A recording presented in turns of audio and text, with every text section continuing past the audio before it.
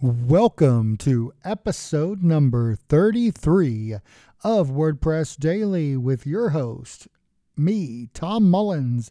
We're going to take a look at disable comments.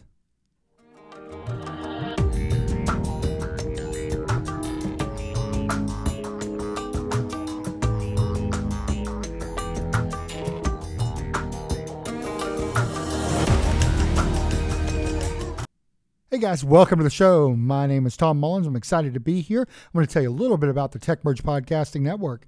You can check us out at going to www.techmerge.net. Check us out on Facebook at facebook.com/techmerge. You can also check us out on Twitter by following TechMergeNet and on the YouTubes by going to youtube.com and searching for TechMerge. When you do find us on YouTube, feel free to subscribe to our channel so that you get the latest content from the WordPress Daily Podcast and all the other TechMerge content that we produce.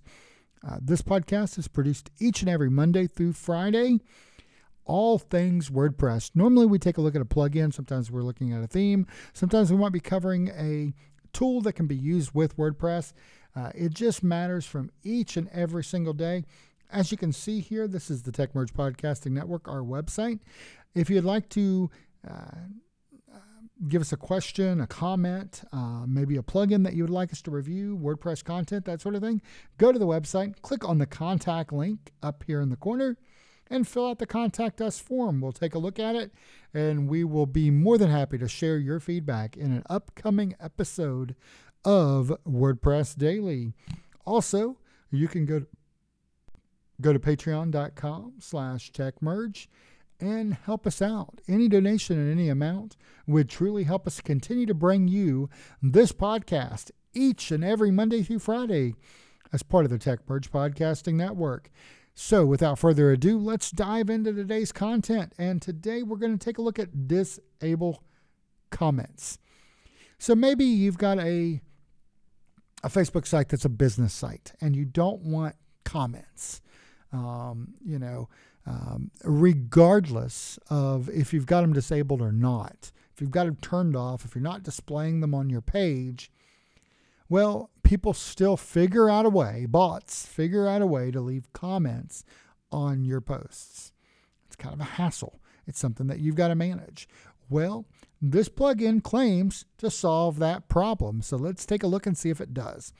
So this is our development site right now. As you can see down at the bottom, there is a comment area. So let's go into disable contents or comments. Let's install it, download it, and install it and activate it. And let's take a look at the configuration and see what we need to do to make it work. So it is now active on my site. So I see it here, and it looks like there's some settings here. So let's click on settings. Let's see what those settings are. And, well, it looks pretty simple. It looks like we can tell it to disable on only certain types of pages or disable everywhere. I want to disable it everywhere. So I'm going to save that change out. If this plugin does what I want it to do, then I should have disabled comments across my entire site globally. So I'm going to go back to this post and I'm going to refresh the page and see what happens. There is no longer a contact field or form at the bottom of this post. Let's check another one just to see.